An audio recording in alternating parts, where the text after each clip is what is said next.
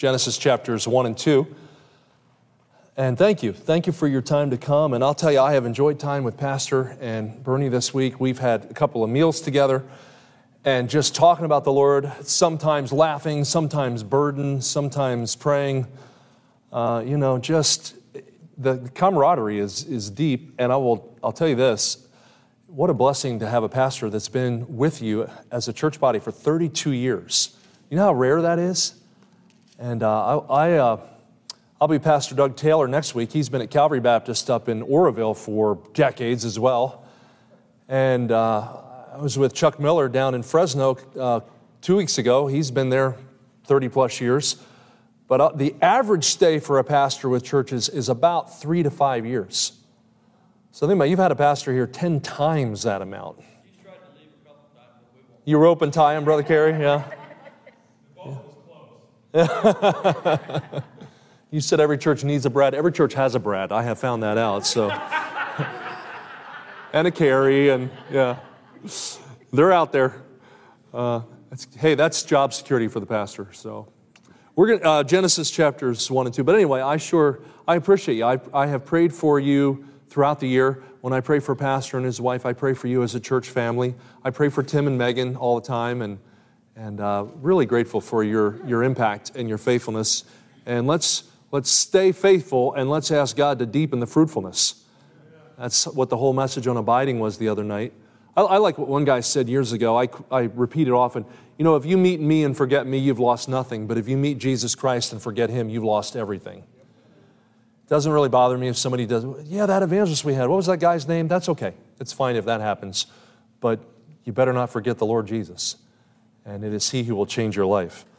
Well, we're in Genesis tonight, chapters 1 and 2. I'll tell you why we're here. I remember when I was a kid, my dad made a statement. I was probably 15 years old at the time. He said, Rich, if you're going to understand life, you've got to get a hold of the first 11 chapters of Genesis. And not too long ago, I guess back in February, I was traveling somewhere, and I was listening to Charlie Kirk on the radio. Charlie Kirk has a ministry to young people, Turning Point USA, and they really focus on teaching kids in college and high school a biblical worldview when it comes to politics and such. And he really was emphasizing the point of the fear of the Lord is the beginning of knowledge. The fear of the Lord is the beginning of wisdom. And he repeated, if you don't understand the first 11 chapters of Genesis, you're not going to understand life. It was a flashback to what my dad told me. Well, there's something to be said about a biblical worldview. And a lot of times when I'm preaching, people say, well, you kind of got off into politics. Well, politics come in sometimes, and I'll tell you why. Because politics flow downstream from culture, and culture flows downstream from your worldview, from your religion. And it is amazing. There is rabid religion in our country today. For many people, it is the sacrament, and I use that word tongue-in-cheek, of a woman's right to abort a baby. That's not a sacrament, that's sacrilege. But that's treated as sacrosanct in our society. I listened to these statistics from the Wall Street Journal back in March. I heard them on the radio, and I wrote them down.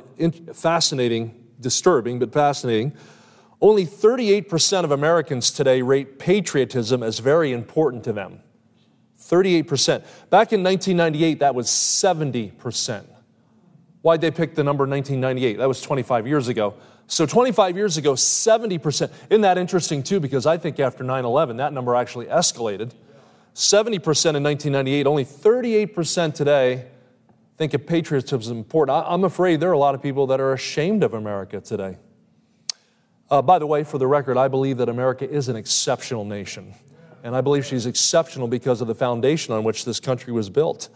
Only 39% of U.S. citizens value religion as very important. 39%. That's less than 4 out of 10. 25 years ago, that was 62%. 30% state that raising children was very important to them. That's less than 1 out of 3. Back in 1998, that was 59%.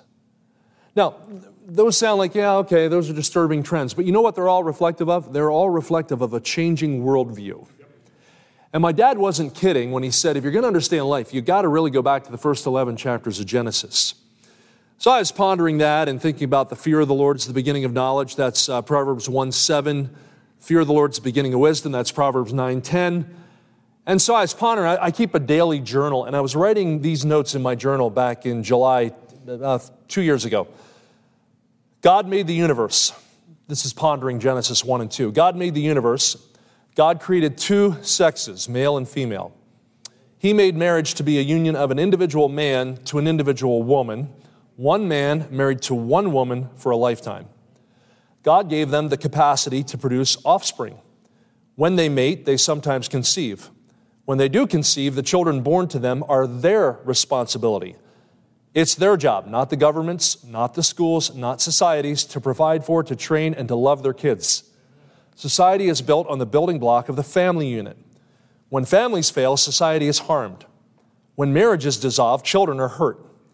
It behooves the Christian to realize or recognize the rightful place of God, to submit to His sacred word, to embrace the unique role of the sexes, to honor the sanctity of sex and marriage, and to fully own his obligation to love, provide for, and train his children. Dad, the job starts with you. Own the task, love your wife, train your kids. You know, I was thinking about that. If I were to post that on social media, I'd probably get flagged on a lot of social media sites. In fact, I might be blocked out. You know why? That's not the prevailing worldview, is it? In fact, I believe that political correctness today is the Quran of modern America. You know, the Quran is the Muslim holy book. Political correctness today is the Quran of American society. If you go against wokeism, if you speak out against political correctness, you'll likely be canceled. You'll probably feel the wrath of the woke. But I want to tell you something. Edmund Burke said it well. All that's necessary for evil to triumph is for good men to do nothing. And I want to preach you a message tonight I've entitled, Do Your Job. Do your job. And we're going back to Genesis to find out what is our job? What is the responsibility that God gave to all of us? So we're in Genesis 1. Let me start in verses 1 to 5 here. Genesis 1. In the beginning, God created the heaven and the earth. Isn't it interesting? There's no defense of God. There's no apologetic. There's just a declaration of God. In the beginning, it was God. You have to believe something always existed, either God or gas, either creator or chemicals. It all started somewhere. In the beginning, God created the heaven and the earth. The earth was without form, didn't have any particular physical features to it at that point. It was void, it was empty. Darkness was upon the face of the deep. The Spirit of God moved upon the face of the waters. God said, let there be light, and there was light. God saw the light, it was good. God divided the light from the darkness. God called the light day, the darkness He called night. The evening and the morning were the first day. It's interesting, the heavenly spheres are not created till day 4, but light was showing up on day 1. The Bible begins with a declaration that God was the light in the beginning, and it ends with a declaration that there's no need of the sun. Now, I don't know that means there won't be any sun when He makes a new heaven and earth. He just says there's no need of the sun because in the New Jerusalem, the Lord is the light thereof. All right, drop on down to verse 26 for sake of time. God said, let us make man in our image after our likeness. Let them have dominion over the fish of the sea and over the fowl of the air and over the cattle, over all the earth, over every creeping thing that creepeth upon the earth. So God created man in His own image. In the image of God created He him. Male and female created He them. And God blessed them, and God said to them, be fruitful, multiply, replenish the earth, subdue it, have dominion over the fish of the sea and over the fowl of the air, over every living thing that creepeth upon the earth. God said, behold, I've given you every herb bearing seed, which is upon the face of the earth, every tree in the which is fruit of a tree yielding seed, to you it shall be for meat, for food. To every beast of the earth, to every fowl of the air, to everything that creepeth upon the earth, wherein there is life, I've given every green herb for meat. It was so. And God saw everything that He had made. Behold, it was very good. And the evening and the morning were the 6th day.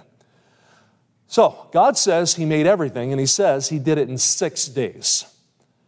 Now, some people say, well, you really believe He did it in 6 days? Absolutely. He said so. And by the way, these are 6 literal days. When God rested on the 7th day, do you think He rested for millennia? He didn't need to rest at all, but he rested as an example for us. They were 6 24-hour days. If God wanted to, He could have created the earth in 6 nanoseconds. But He created everything in 6 days. I remember reading a book one time. I was in a bookstore in Gatlinburg, Tennessee, and I walked in, and it was a bargain book. It was called In 6 Days, and I read the back. I said, oh, this is good. The fellow who compiled the book was a fellow named John Ashton. He had a PhD in one of the sciences, I forget what. And he said, I was at a conference one time. It was a conference on origins. How did the earth originate? how the universe originates. And he said there was a very audacious man who stood up and said, I don't believe there's a PhD in America who believes in a 6-day creation. And John Ashton thought to himself, well, I know I do. And he looked around the room and he thought, I know that guy does, and I know that guy does. And so he sent out a 1-sentence email to colleagues all over the English-speaking world. He knew people in America, Canada, England, Australia, New Zealand. One question, why do you believe in a 6-day creation? And he got back essays that ranged anywhere from 5 to 15 pages. And fascinating. They were people who ranged from nuclear physicists to biologists to chemists, statisticians. And he compiled them in this book. And I read the book. It was fascinating. In 6 Days by John Ashton. It'd be a good book for you if you need any scientific verification of what God says. And I thought, man, that is phenomenal. Paul warned Timothy in 1 Timothy 6:20 to avoid science falsely so-called. Have you ever in your life felt such a push from the establishment to embrace things as so-called science that have no scientific backing? And I'll tell you, I began to understand this when I was a kid. You know, science, we were taught evolution in science class in public school. Evolution is not science. Science is based on observable, reproducible fact, and evolution is at best theory, hypothesis, probably less than that. But you know, it's somebody's idea of, well, this is probably how it happened. You know, God tells us how it happened. He said, I was there and I did it, and this is how I did it. And by the way, true science has never contradicted God and His Word. Science is no threat to the Bible. Science is affirmation from the Bible when it's legitimate science. But God warns about science falsely so-called. So I want to dive into tonight Genesis 1 and 2, and I'm going to really break it down into 2 areas. If you want to take notes, I've called it Do Your Job, because God gave Adam and Eve some jobs here. And we're going to start with number 1, the heavenly view of human beings. The heavenly view of human beings. For sake of time, I'll just focus on verses 26 to 31. That's where he gets into the creation of man. So notice God said, let us make man in our image. Okay, stop just a minute. Who's us? Yeah, this is the triune God. Okay, and I was talking to a man Sunday, and he said, I think I mentioned to you, he said, you know, I struggle over the whole idea of God being a Trinity. How is that possible? I said, I don't know how it's possible, but it doesn't surprise me. Oh, the depth of the riches, both of the wisdom and knowledge of God, how unsearchable are His judgments and His ways, past finding out. Romans 11:33.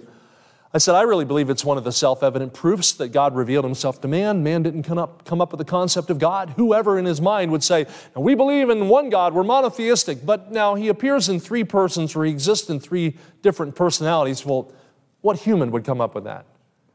Well, the fact of the matter is the human didn't come up with that. God revealed it to us about Himself. And He's speaking of this when He says, let us make man in our image. I remember talking to a Jehovah's Witness lady one time. I was in Ohio, and we were visiting her brother in the hospital. He was in such bad shape that only one person at a time could go in. So the pastor said, would you mind sitting in the waiting room while I go see this man? I said, sure. And so I sat down with the sister, and I said, hey, I just want you to know we're praying for your brother. And she said, well, thank you. She said, you know, at this point, we'll take prayers from anybody we can get, which I never really had anybody say that to me before. So that was an unusual thanks. Well, I found out that she was Jehovah's Witness. And so she said, you know, I don't share your Baptist beliefs. And I said, yeah, I would gather that. And I just played ignorant. I said, so where do we differ? I knew, but I wanted to hear from her. She said, well, among other things, I don't believe in the Trinity. Jehovah is singular in the Bible. And I said, And so who did God mean when He said in Genesis 1, let us make man? She said, well, that's the Holy Spirit. I said, oh, so you believe in the Holy Spirit? Well, not like you do. He's not an equal to God, but He is the agent of God. And I said, yeah, well, that's really interesting. Who was God speaking to when He said in the Jewish confession of faith, the Shema, hear, O Israel, the Lord, Jehovah, our God, Elohim, is one Lord. Jehovah is singular. God is plural. And then Jehovah, again, is singular. There's a singular plurality in the Godhead. She said, well, that just doesn't make sense. And I said, well, let me ask you this. How do you think the world got here? She said, God made it. And I said, I agree. How did He make it? She said, He spoke it into existence. I said, I agree too. And I said, how long did it take Him? She said, 6 days. I said, oh, I agree. But you know, the reason I agree with you is because God tells us. If you and I were talking to some Ivy League school professor, he would probably not agree with you or me. And he might say, how could you possibly believe that? She said, because God says it. I said, that's my answer to you about the Trinity. We may not understand it, but I want to tell you something. I don't have to completely be able to wrap my mind around the concept of God to be able to accept the truth of God. I mentioned to you the other night, if you tried to explain calculus to a kindergartner, they'd be completely lost. Frankly, if you tried to explain it to me, I'd be completely lost. But that doesn't eradicate the value of calculus as a mathematical discipline. I may not understand God. I may not understand the concept of the Trinity, but He is triune, and He is the Creator, and He made everything. He said, let us make man in our image, after our likeness. And then, interesting, how are we made in His image? So I wrote down here under the heavenly view of human beings, first of all, God made them. God made them, and He says He made them in His own image. Now, do we look like God? Well, God's a spirit. The spirit doesn't have physical features. Now, the Word was made flesh, so Jesus had physical features. Interesting, we have no idea what Jesus looked like. We would assume He was Jewish, so He probably had dark hair and dark eyes, but how tall was Jesus? I don't know. What did His voice sound like? I don't know. He had to have a strong voice because thousands heard Him at one time. Isaiah said He hath no form nor comeliness. It's not like, wow, what a good-looking man. Probably not. But we know nothing about Jesus' physical. Isn't it amazing? As many people as wrote about Jesus, we know nothing about His physical characteristics. Now, God is a spirit, and they that worship Him must worship Him in spirit and in truth. Okay, so what does it mean we are made in the image of God? 2 years ago, I was in Cleveland, Tennessee. My friend Dave Gamble pastors Shenandoah Baptist Church. And it's close to two ministries that I had contact with over the years, and I wanted to visit their headquarters, Baptist International Mission, BIMI, and Rock of Ages Prison Ministry. So I said to my friend, you got guys from your church in those ministries. Could you take me to see the headquarters? Sure. So we toured BIMI, and then we went over to Rock of Ages Prison Ministry. When we toured Rock of Ages, they gave me a copy of a New Testament that they print for prisoners. Well, the notes were so good, I wrote back to them later, said, hey, I'd like the full Bible because I want the notes. So I paid $10 for a soft cover Bible, and I found out the reason the notes were really insightful, Rich, they were from the old, what was called the New Pilgrim Study Bible. They got the rights to the New Pilgrim. I didn't have that Bible, didn't have that study Bible, but I thought, I'm going to get it. Listen to these notes from the New Pilgrim Study Bible on Genesis 1:26. Of all creation, only man was created like God, a trinity. Plants have a body. Animals have a body and a soul. Man is a trinity who has a body, soul, and spirit. 1 Thessalonians 5:23. Someone has likened the body to sense consciousness, the soul to self-consciousness, and the spirit to God consciousness. That's interesting. Okay, the body is likened to sense consciousness. So think, even plants have a body. You ever see a morning glory? A morning glory will be in full bloom in the early morning, but when the sun hits the morning glory, it closes up. Sense consciousness, okay? It responds to stimuli from the outside. Now, animals have a soul and spirit. That's why, you often hear a dog is a man's best friend, and frankly, a lot of people in our world love their pets more than they love fellow humans. Have you noticed? Years ago, a movie came out called All Dogs Go to Heaven. I want to tell you, it's a cute title, but it's not true. You're not suggesting my dog's going to go to... No, your dog's just not going anywhere when it dies. The book of Ecclesiastes says that the soul of the animal goes back to the dust. That's not the same for man. Okay, when an animal dies, it's over. It's out of its misery, okay? But when a human dies, there's either eternal bliss or eternal suffering. In fact, I want you to see, we'll get to that in a minute. We're going to see it in the book of John. Suffice it to say, we were made with a spirit, soul, and body. The problem is, why do some people act like animals?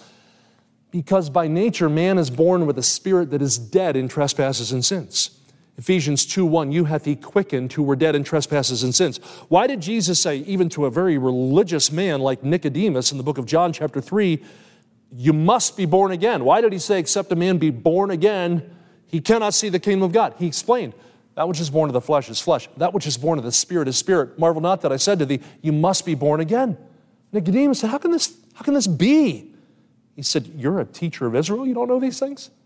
And he went on to reveal, God so loved the world, he gave his only begotten Son, that whosoever believeth in him should not perish, but have everlasting life. What was that all about? Salvation is not simply a bad person being made good. Salvation is a dead person being made alive. That's what salvation's all about. Until you're born again, that's Jesus' term, you're dead in your trespasses and sins. So why do so many people, do you think Hamas is acting like humans should? No, of course not. But how many times do you and I not act like humans should? You know, the problem is, until we know Christ, we're dead in our sins. Our spirit is dead. It takes the Holy Spirit to make our spirits alive. So, if you're born once, you'll die twice, someone said. You have a physical birth, but if you die dead in trespasses and sins, you're separated from God, and your spirit will be separated from God in a place called hell. But if you're born twice, physically, and then born again spiritually, you'll never suffer the second death. You'll be with the Lord forever. We'll get to that in greater detail. So, God made us in His own image. Not only in His image, but you notice in verse 27, He created them male and female. Okay, so in His own image and in two distinct sexes. You know, this sounds just so simple. I'll tell you, I hear a lot of comments. I've been preaching this message a lot this year because I'm really burdened about our country, and we've got to get back to foundational truth. And I will tell you, had I preached this message 10 years ago, it would have seemed very rudimentary, would have seemed very basic. But we're living in a day when people figure you can just identify as whatever you want to identify. You know, I'm thinking about moving to San Francisco and identifying as a Native American, and maybe I could get a lot of money from the government, you know. Just because you say you identify something doesn't mean you are something, right? I don't mean this disparagingly at all, but if I wanted to identify as a Special Olympiad so I could dominate the Special Olympics, would that be justified? So how in the world is it that a man wants to identify as a woman so he can dominate women's sports? Leah Thomas should be able to edge out Riley Gaines, a world-class women's swimmer. How's that justifiable? Well, frankly, it's not. It's reprehensible. But that's where our society is today. See, we're flipped on our head. It's really simple. You go back to God. He said, let me just tell you, here it is. There's male and there's female. And by the way, science verifies that. X chromosomes and XY chromosomes. It's really simple. So God made everyone. He made them in His own image, and He made them in two sexes. So not only God made them, but then God blessed them. Look at verse 28. He blessed them. God blessed them. To bless means to affirm. It means to pour out happiness upon. God blessed them. And God said to them, be fruitful and multiply and replenish the earth and subdue it. Okay, so notice, some people in this world act like humans are the invader on this planet. I don't know if you pay attention to the news. You know, my girls are always saying, Dad, you're kind of really obsessed with politics. Well, actually, no. I'll tell you what. I'm informed on politics. I'm infused with the Word of God. My purpose is to be infused with Scripture. But I do pay attention to what's going on in politics, and I'll tell you why. Because there is a threat in our world. This whole World Economic Forum, the Klaus Schwab, George Soros, Bill Gates, do you know what they want to do? They want to take our world population back to about 1,500 years ago. They really do. They have the idea that the planet is overpopulated. We're going to get to that in a minute. But let me suggest to you, God never said that men were intruders on the planet. In fact, He made men the custodians of the planet. He blessed them. So He not only made them, but He blessed them, but then He charged them. Look at verse 28. What did He charge them? He gave them an admonition. He gave them a commandment. He said, be fruitful, multiply, replenish the earth, subdue it, have dominion over it, over everything that's been made. Okay, so what did He charge them? He never warned man against overpopulating the planet. He told him to be fruitful. My brother-in-law, Michael, what traveled with me for 11 years, you know what put him off the road with me? Having more kids. They had 5 at the time, and I remember the day we were back in Kansas City. We're preaching for a church where the pastor had gone back to the mission field, so the assistant pastor had asked us would we come and do a meeting at their church, and I'm sitting in Kansas City with my brother-in-law. He just called back to his wife, Candace, and he's saying, so how'd the sonogram go today? They had 5 children at the time, and she said, well, it went pretty well. I have to tell you something. And I'm hearing this on the other end of the cell phone. And he said, twins? What? And I thought, my ministry is about to change. Now, why did I think that? Well, they had 5 at the time. All of them were 10 years old and under. So can you imagine trying to get 7 kids to church every night? I mean, pretty much we're in church every night. I knew it wasn't going to be practical. Michael now pastors Faith Baptist Church in Raymore, Missouri. Now, they now have another child. They have 8, okay? Now, let me say, sometimes you go to a restaurant and people see all these kids come in and they think, well, that's a lot of kids. Almost as if it's a crime to have a big family. May I say something to you? Not only is it not a crime to have a big family, it was commended by God. Now, I'm a person who only has 3 daughters. Okay, I want you to understand.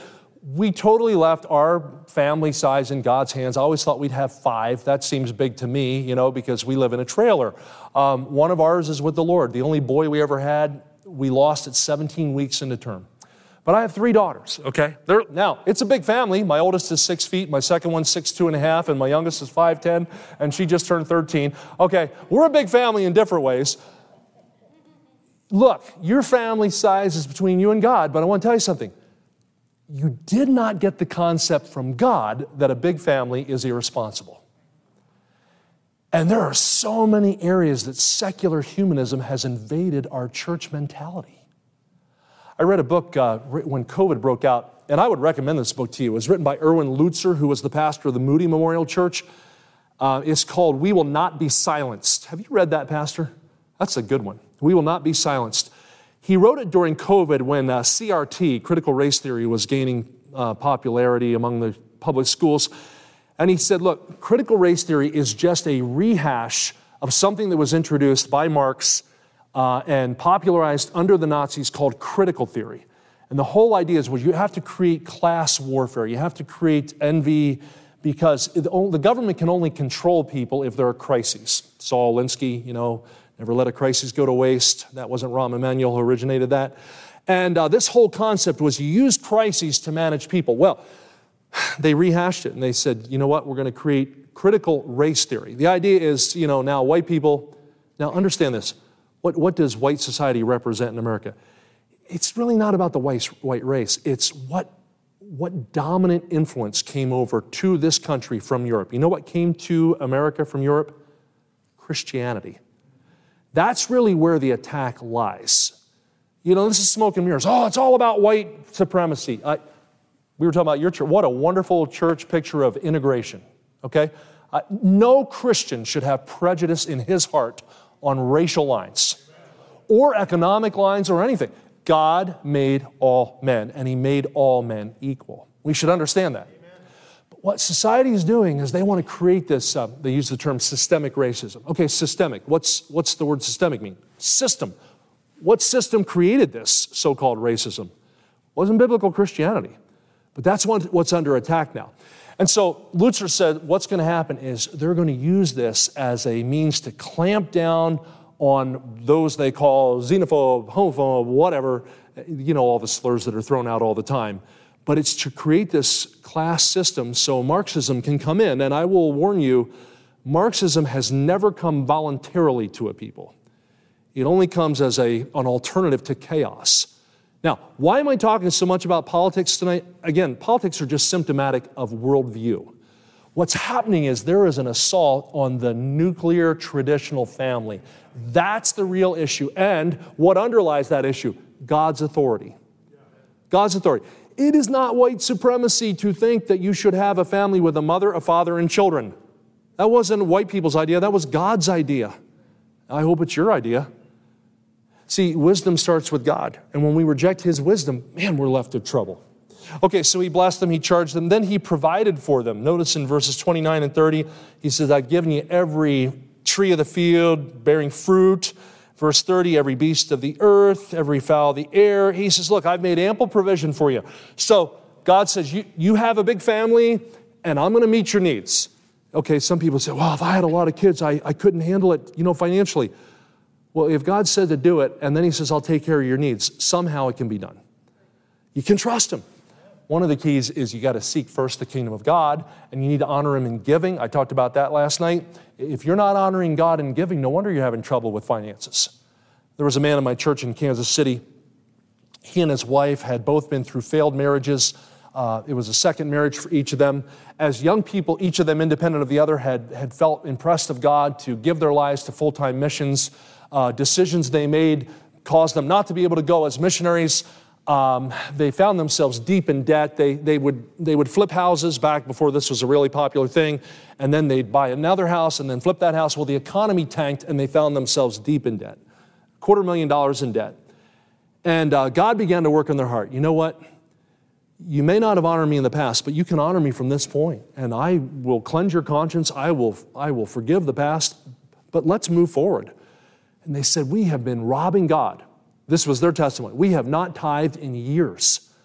And they decided they were going to go back, and they were not only going to start tithing, they were going to tithe, they were going to back tithe to God. This was their idea. They normally would get a new car every year. They decided, we're not getting a new car. We're just going to stick with they had a Chevy Astro van at the time. And they said, we're going to drive the wheels off this thing, right? They called it the Malachi van. God says, you bring all the tithes into the storehouse. I'll pour you out a blessing. There'll not be room enough to receive it. That's Malachi 3, 8 through 10. That van had over 375,000 miles on it. It had never had any major mechanical problem. They sold it off finally to another guy who had it in construction, and he drove it to over 410,000 miles before it had problems. And they said, it wasn't our Chevy van that was so amazing. It was God who blessed that. In 10 years, they were completely out of debt.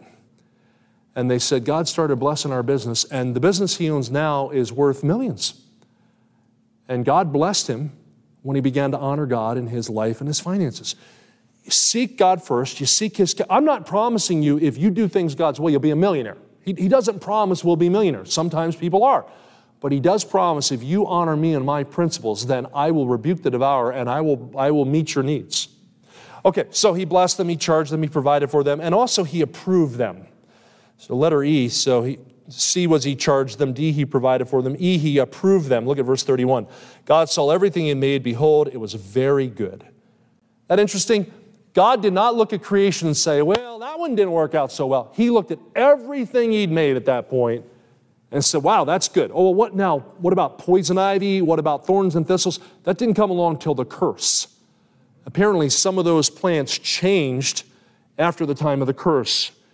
The serpent was not a slithering snake at the time before he fell. Remember, God's curse was put him on his belly. Any of you like snakes? If you do, you have my sympathies. I do not like snakes. Well, where did that come from? God put that fear, that apprehension about snakes going back to the fall. Interesting, God blessed them. We have this idea in society that man is an intruder on this population. God never said that. In fact, when he blessed them, he told them back in verse 39, I've given you everything here, animals, etc. You're in charge, and he made man superior to all that. Okay, we'll look in greater detail now at chapter 2, because that's number one, the heavenly view of human beings. Number two, I call the give and take of God and man. The give and take of God and man. There are some things God says, I'll do. There's some things he says, man, you have to do. Okay, so the give and take. And in chapter 2, he gets into some more details. So pick up in chapter 2, verse 7. The Lord God formed man out of the dust of the ground. He breathed into his nostrils the breath of life, and man became a living soul. Okay, so notice this. Man was formed by God. Man was formed by God. And he was made a living soul. Now, that's important. Hold your place here. I mentioned at one point we get over to John. I want to jump there now. Okay, would you go to John chapter 5 with me? John chapter 5. What's this idea? Man became a living soul. Any given Sunday on your way to church, you know what you will not see? You will not see a field of cows bowing in reverence and praying to God. Okay, you will not see sheep gathered at a prayer meeting. You will not see deer, as precious as they are, you will not see deer gathered to sing hymns.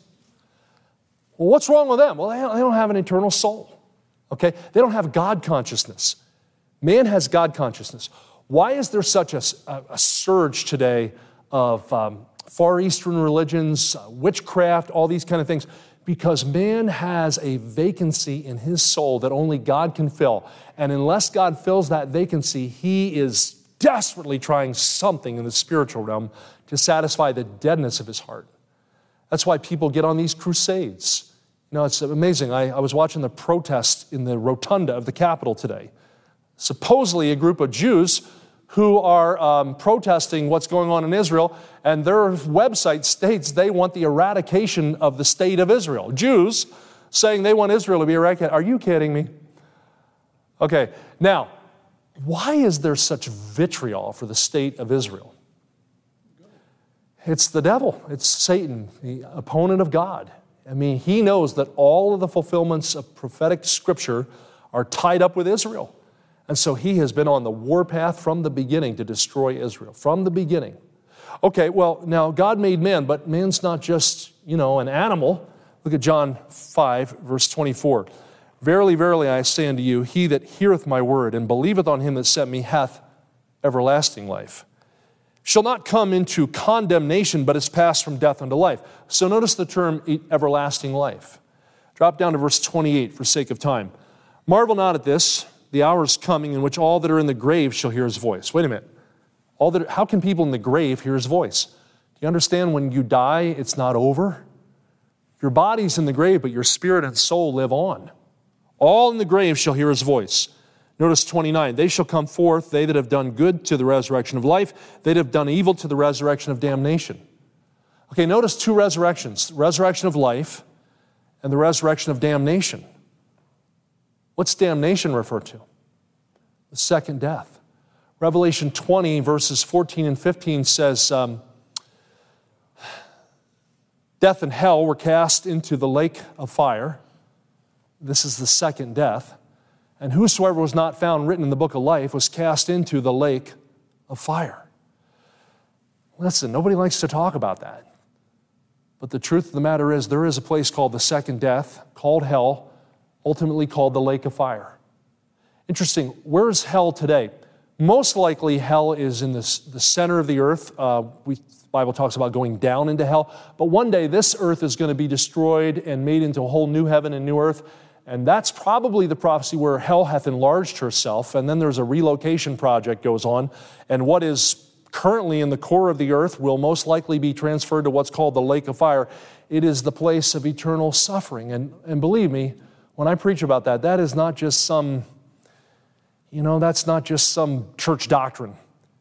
That was the destination of the man standing in front of you until Jesus Christ saved me. If I had not been saved, that's where I'd be going when I die. I know that's what I deserve. Whosoever shall keep the whole law and yet offend in one point is guilty of all. And I'm going to tell you, as somebody who was rescued from hell by the Lord, if you don't know him, he doesn't want to have you stand before him as judge. He wants to be your father.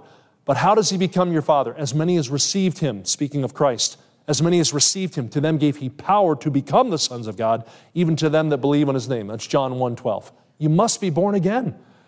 How do you get born again? Christ died for your sins. He was buried. He rose again. That was the transaction necessary to be saved. Repent and believe the gospel. Repent. What's that mean? Change your mind. You're not good. You're guilty. You're separated from God by your sin. So, recognizing your sin doesn't make you justified, but it puts you in a position where now you rely on Jesus Christ. That's what saves you. When you put your dependence upon him alone, you are saved. And if you've never done that, I plead with you. The Bible says now's the accepted time. Now's the day of salvation. Because if you die without God's forgiveness, you will then face God's punishment. And he never intended it for you. Why would a loving God make a hell? Why is Israel about to unleash fury on Hamas? Well, I will tell you what. If there is not some retribution meted out for what's going on, it will just continue. And we're seeing this, you're seeing it in California, this idea of defund the police and the idea of no-fault bail and everybody gets out, you get a slap on the wrist. How's that working out in this state? Yeah, terrible. And by the way, it's not working in anybody's state. No, God is perfectly just, and a just God must punish sin. But I thought God loves people. He does. He loves them so much, he became one of us that he might die for us. He's not willing that any should perish. He doesn't want Hamas to die in their sin. He does not want Israel to die in their sin. He does not want you to die in your sin. He doesn't want the homeless person to die in their sin. He doesn't want your governor to die in his sin. He doesn't want your wife or your children to die in their sin. God wants all men to be saved. You and I got to come to him that we might be saved. Notice there is a resurrection of life or the resurrection of damnation. And interestingly enough, that's it. Some people say, well, what about the alternative place? You don't find the alternative place in the Bible. Some people say, well, I grew up in a church tradition that taught, purgatory or limbo. I know why churches came up with that idea. They're thinking, well, I know I'm not good enough for heaven, perhaps, but I'm surely not bad enough for hell. There must be an in-between place. Folks, there's no in-between place. Well, how can you say that? The Bible is the Word of God. And I will tell you, I've read it. I'm not embellishing this. I have read it every single day of my life since I was 15. I promised God I would never shut the light off at the end of the night if I hadn't read something from the Bible every day. Literally, read it every day of my life. I've read it through more times than I can tell you. I'm not saying that to brag. I'm telling you, I know what the Bible says. There's heaven and there's hell, and that's it. And if you die without the Lord, you're not going to go to heaven. But He doesn't want that for you. He doesn't want that for anybody. That's why He paid your sin debt for you, so you can be saved. So the heavenly view of human beings, and now the give and take of God and man. Okay, man was formed by God. Then man was given a job by God. Go back to Genesis with me. Notice in verse 8, Genesis 2, verse 8, the Lord God planted a garden eastward in Eden. There He put the man whom He'd formed. Jump down to verse 15, if you will. 15. The Lord God took the man and put him in the Garden of Eden to dress it and to keep it. This is interesting. God gave man work before the curse. Some people say, I'll tell you what, I hate my job. Work is a curse. No, work is not a curse. The curse doesn't come along to the next chapter. In fact, be good in our society if we remember things like this. 2 Thessalonians 3:10, if any man will not work, neither should he what? Eat. That's a good one, 2 Thessalonians 3:10. Proverbs 20, verse 4 says, the sluggard will not plow by reason of the cold, therefore shall he beg and harvest and have nothing. So if you don't work, you can't expect to reap. Okay, that wasn't man's idea, that was God's idea. Work was a blessing from God. But what happened was the curse was work became a burden. Hey, interesting, something else that was not a part of the curse was the bearing of children. We have a society that acts like pregnancy is a curse. Oh no, I'm pregnant. Well, first of all, pregnancy out of wedlock, that creates complications. But children are a blessing from the Lord. Children are a heritage of the Lord. It wasn't pregnancy, it wasn't childbearing that was a curse, but God told Eve after she sinned, I'm going to multiply your sorrow and your pain in childbearing. One other thing she said to, God said to Eve at that point, your desire will be to your husband. How's that a curse? It was like, I can't wait to get my hands on him. No, He wasn't talking about that kind of desire. What's He talking about? You're going to want to be in charge. Listen, as our society gets farther and farther from God, one of the consequences you see of that is matriarchal society. Women in charge. Now, ladies, this is not to be disparaging. This is one of the reasons that we got big problems in our study. This is not misogyny, okay, for me to tell you this. Let's go back to God. This all goes back to His authority. God set up that men are to be the leaders in their home and in their country. Why? Well, I want to take you to 1 Corinthians for a minute on that, because this is an area where, society just rails against. Well, see old-fashioned Christianity. Paul, the Apostle Paul, he was a misogynist. And, well, wait a minute. God created this whole concept. But I want to tell you something. Satan has found grounds to attack this idea because it is easy to find abusive relationships. Are there abusive husbands? Yes, there are. There are way too many. By the way, are there ever abusive wives? I know a fellow who ended up getting out of the ministry. He was a missionary because his wife beat him. Yeah, the marriage ended up falling apart. She was beating him. Okay, now I will grant you, that's the exception. That's not the norm. It's usually the husband doing it, right? Look at this whole concept. 1 Corinthians 11, verse 3. I would have you know the head of every man is Christ. The head of the woman is the man, and the head of Christ is God. Okay, so we often hear, wives, submit yourselves to your own husbands. Right before that in Ephesians, we're told that part of being filled with the Spirit is submitting yourselves one to another in the fear of the Lord. I've been married 30 years. And I will tell you this. I once heard a man at a marriage conference. He said, my wife and I have never had a crossword in our lives. And I thought, you got to be kidding me. And I knew the man. I don't think he was embellishing it, but my wife and I are both firstborns. I would be lying if I told you we've never had a crossword in a month, okay? So the truth of the matter is there are many times we have locked horns, Okay, you know what we do when we do that?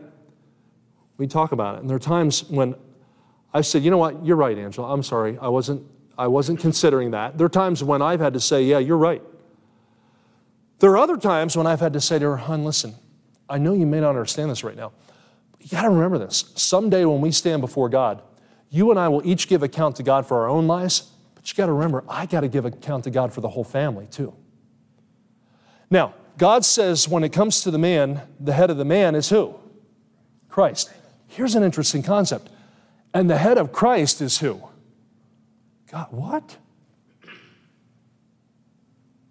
How does Jesus, I thought he's King of Kings and Lord of Lords. Who could be above Jesus? The head of Christ is God. What does that mean? I like what Pastor Johnny Pope out of Texas said. You know, I marvel at the modesty in the Trinity. The Holy Spirit always promotes Jesus Christ. If you find a ministry where the Holy Spirit is central focus, it's imbalanced. The Spirit of God does not promote himself. He promotes Christ. And Jesus said, I do always those things that please him. He's always looking out for the Father's interest. Interesting. Was Jesus Christ in any way inferior to God the Father? No. And yet he submitted to God. Listen, in a good marriage, a husband is to love his wife like Christ loved the church, and the wife is to reverence her husband. And it's not one trying to vie for power over the other. It's a partnership. Just like Jesus said of the Father, I do always those things that please him. That's the way God intended headship to work. But our society has no concept of that. Go back to Genesis now. So man was created by God. He was given a job by God. He was restricted by God. Look at Genesis 2, verses 16 and 17. Verses 16 and 17, the Lord God commanded the man, saying, of every tree of the garden thou mayest freely eat, but of the tree of the knowledge of good and evil thou shalt not eat of it. From the day that thou eatest thereof thou shalt surely die. Notice he said there, and I don't know if there were dozens or hundreds. I would imagine there were hundreds of trees in the Garden of Eden. I doubt it was just some little garden plot like we think of. This is paradise. He said, all these trees here, all that fruit, free access. You guys, whatever you want. But Adam and Eve, there's one tree, I don't want you to eat of it. And why did God tell them that? It was the tree of the knowledge of good and evil. Well, does God want people to be ignorant? Tree of the knowledge of what? It wasn't the tree of knowledge, the tree of the knowledge of good and evil. There was no evil in their world. They didn't need to know about evil. This is why it is a sick concept to have drag queen story hour for children. What do children understand about sexuality? That's a reprehensible. Years ago, people who did that kind of thing would have been arrested as child predators. When did that become moral? It's not moral. It is not moral. That is evil. And Jesus warned about those who do harm to children. He said it better for them that a millstone were hanged about their neck and they were cast into the depths of the sea. That's not my opinion. That's what the Lord said. Children do not need to know about those kind of things. And when it's time to learn, they should learn it from home, not from their public school. Amen. Now, I'm going to tell you something. God told Adam and Eve, you don't need to know about evil. There's no evil in your world. Okay, I do not need to study all of the gross details of sodomy to preach about sodomy. Okay, I do not need to know all of the grotesque goings on in the realm of prostitution to talk about, hey, that we shouldn't be involved in that. I don't need to delve into the depraved depths of pornography to warn men against pornography. Don't need to know about that. God says, I'd have you wise unto that which is good, but simple concerning evil. That's Romans 16:19. Why did he tell him, I'm going to restrict this? Remember, here's a great verse, Psalm 84:11. No good thing will he withhold from them that walk uprightly. Whenever God says no, it's always for your good and for his glory. But Satan said, well, yea, hath God said. Notice the first things recorded out of Satan's mouth when it came to interaction with humans was questioning God. Hath God said, ye shall not eat of every tree of the garden? No, he didn't say that. He said direct opposite. You can eat of all the trees except one. Oh, you'll not surely die. Now he contradicts God. God said, you will surely die.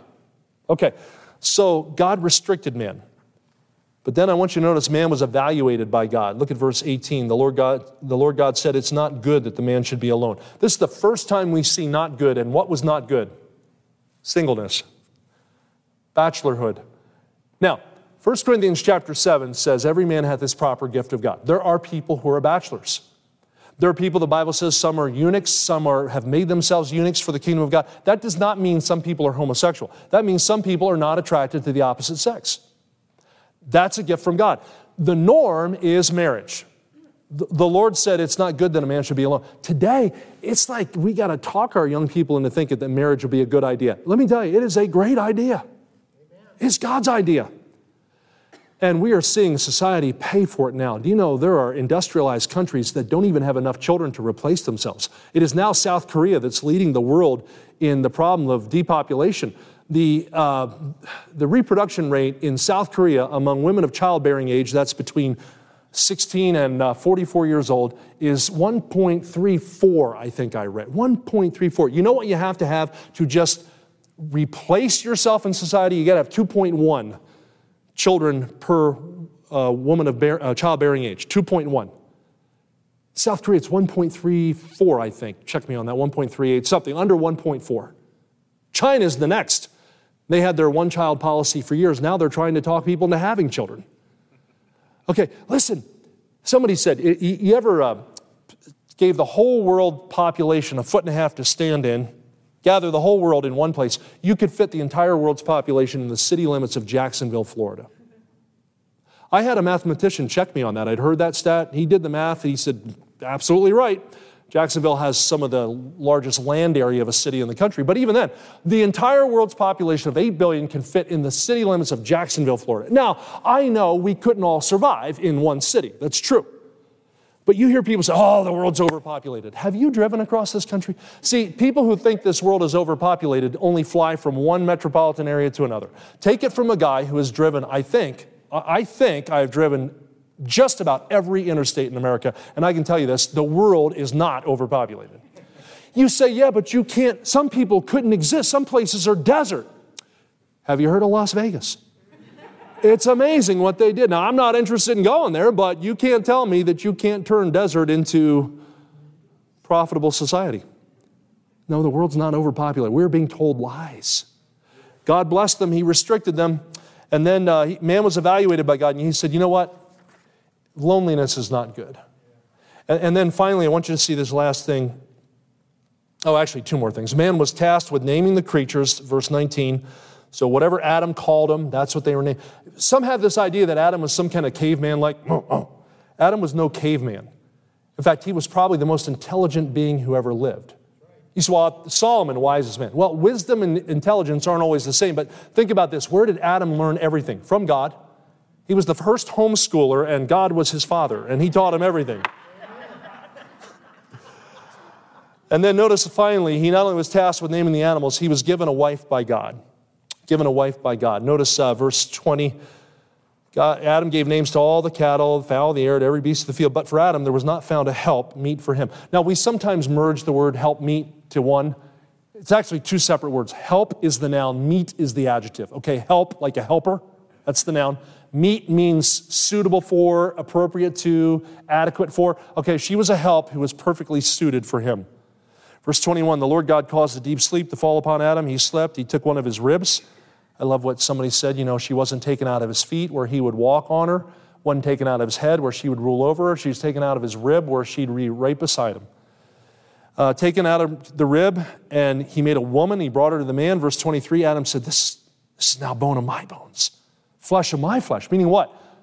She wasn't like the reptiles. She wasn't like mammals. No, she's flesh like me. She's unique. She'll be called woman because she was taken out of the man. Therefore shall a man leave his father and mother, shall cleave to his wife. They shall be one flesh. They were both naked, the man and his wife, and were not ashamed. Where did marriage come from? Marriage was not a white person's institution. Marriage was ordained by God. In the garden, God ordained marriage. And interestingly, notice he said in Proverbs 18:22, whoso findeth a wife findeth a good thing and obtaineth favor of the Lord. Proverbs 19:14 said, a prudent wife is from the Lord. Some people say, well, you know, Paul said it's good for a man to, be like me. And they say, well, Paul was single. Yeah, at that point he was. Evidently, he wasn't always single. Why do you say that? He was a Pharisee prior to being saved. And to be a Pharisee, he had to be married. So evidently, Paul was at one time married. He must have been a widower. But then he said, yeah, it's because of the present distress, because of persecution going on. He said it'd be better for you to remain single, but, better to marry than to burn. He says every man has a proper gift of God. God said the norm was for people to get married. We need to get back to the old-fashioned principle that the nuclear family, the traditional family, was ordained by God and blessed by God. I close with this, and I'm sorry I've gone longer tonight, so I'm going to wrap it up with a final quote. But this is out of that book I told you about, We Will Not Be Silenced. This is a quote from a famous personality, I will tell you who, given in a Chicago church one Father's Day back in the early part of the middle part of the previous decade. Listen to this. He's a black man speaking at an African-American church. He said, if we're honest with ourselves, we'll admit that what too many fathers are is missing. Missing from too many lives and too many homes. They've abandoned their responsibilities, acting like boys instead of men. And the foundations of our family are weaker because of it. You and I have known how true this is in the African-American community. Again, black man speaking to a black congregation. We know that more than half of all African-American children live in single-parent households, a number that has doubled since we were children. We know the statistics, that children who grow up without a father, and listen, this is not just African-American kids, okay, not just black families. Children who grow up without a father, this is true in any race. Children who grow up without a father are 5 times more likely to live in poverty and commit crimes, 5 times. 9 times more likely to drop out of school, 20 times more likely to end up in prison. They are more likely to have behavioral problems, run away from home, or become teenage parents themselves. And the foundations of our community are weaker because of it. We also need families to raise our children. We need fathers to realize that responsibility does not end at conception. We need them to realize that what makes a man is not the ability to have a child, it's the courage to raise one. Barack Obama, 2008. Now let me tell you, there was very little I personally agreed with President Obama on politically. The race is no problem. That shouldn't be a problem to anybody. There was very little I agreed with him on politically, but I will tell you this, what he said there, I fully agree with. Sad thing is, he'd be canceled for saying that today too. He'd be pressured not to say that today, but he knew it was true. And I will tell you, we're the worse off in society because we've abandoned the foundation of life. And my dad wasn't kidding when he said it. If you're going to understand life, you got to go back to the first 11 chapters of Genesis. May God give us the courage to realize that God's idea for family was one man, one woman, for life, with children that God blesses them with. Now, I am not naive. I know some of you say, listen, Rich, I'm on a second marriage, third marriage. I've been through it, or I've had relationships. I thought I might get married. I didn't go through it. I understand. Look, we don't build principles off exceptions. But I will tell you, wherever you are in this whole process now, be like my friend Tony I told you about, who they had gotten deep in debt and they had been through a failed marriage, and now they thought, what are we going to do for God? They said, we start where we are, and we are going to embrace God's word and his authority, and thank God his blood cleanses the conscience, and we move forward with God. Thank God for hope.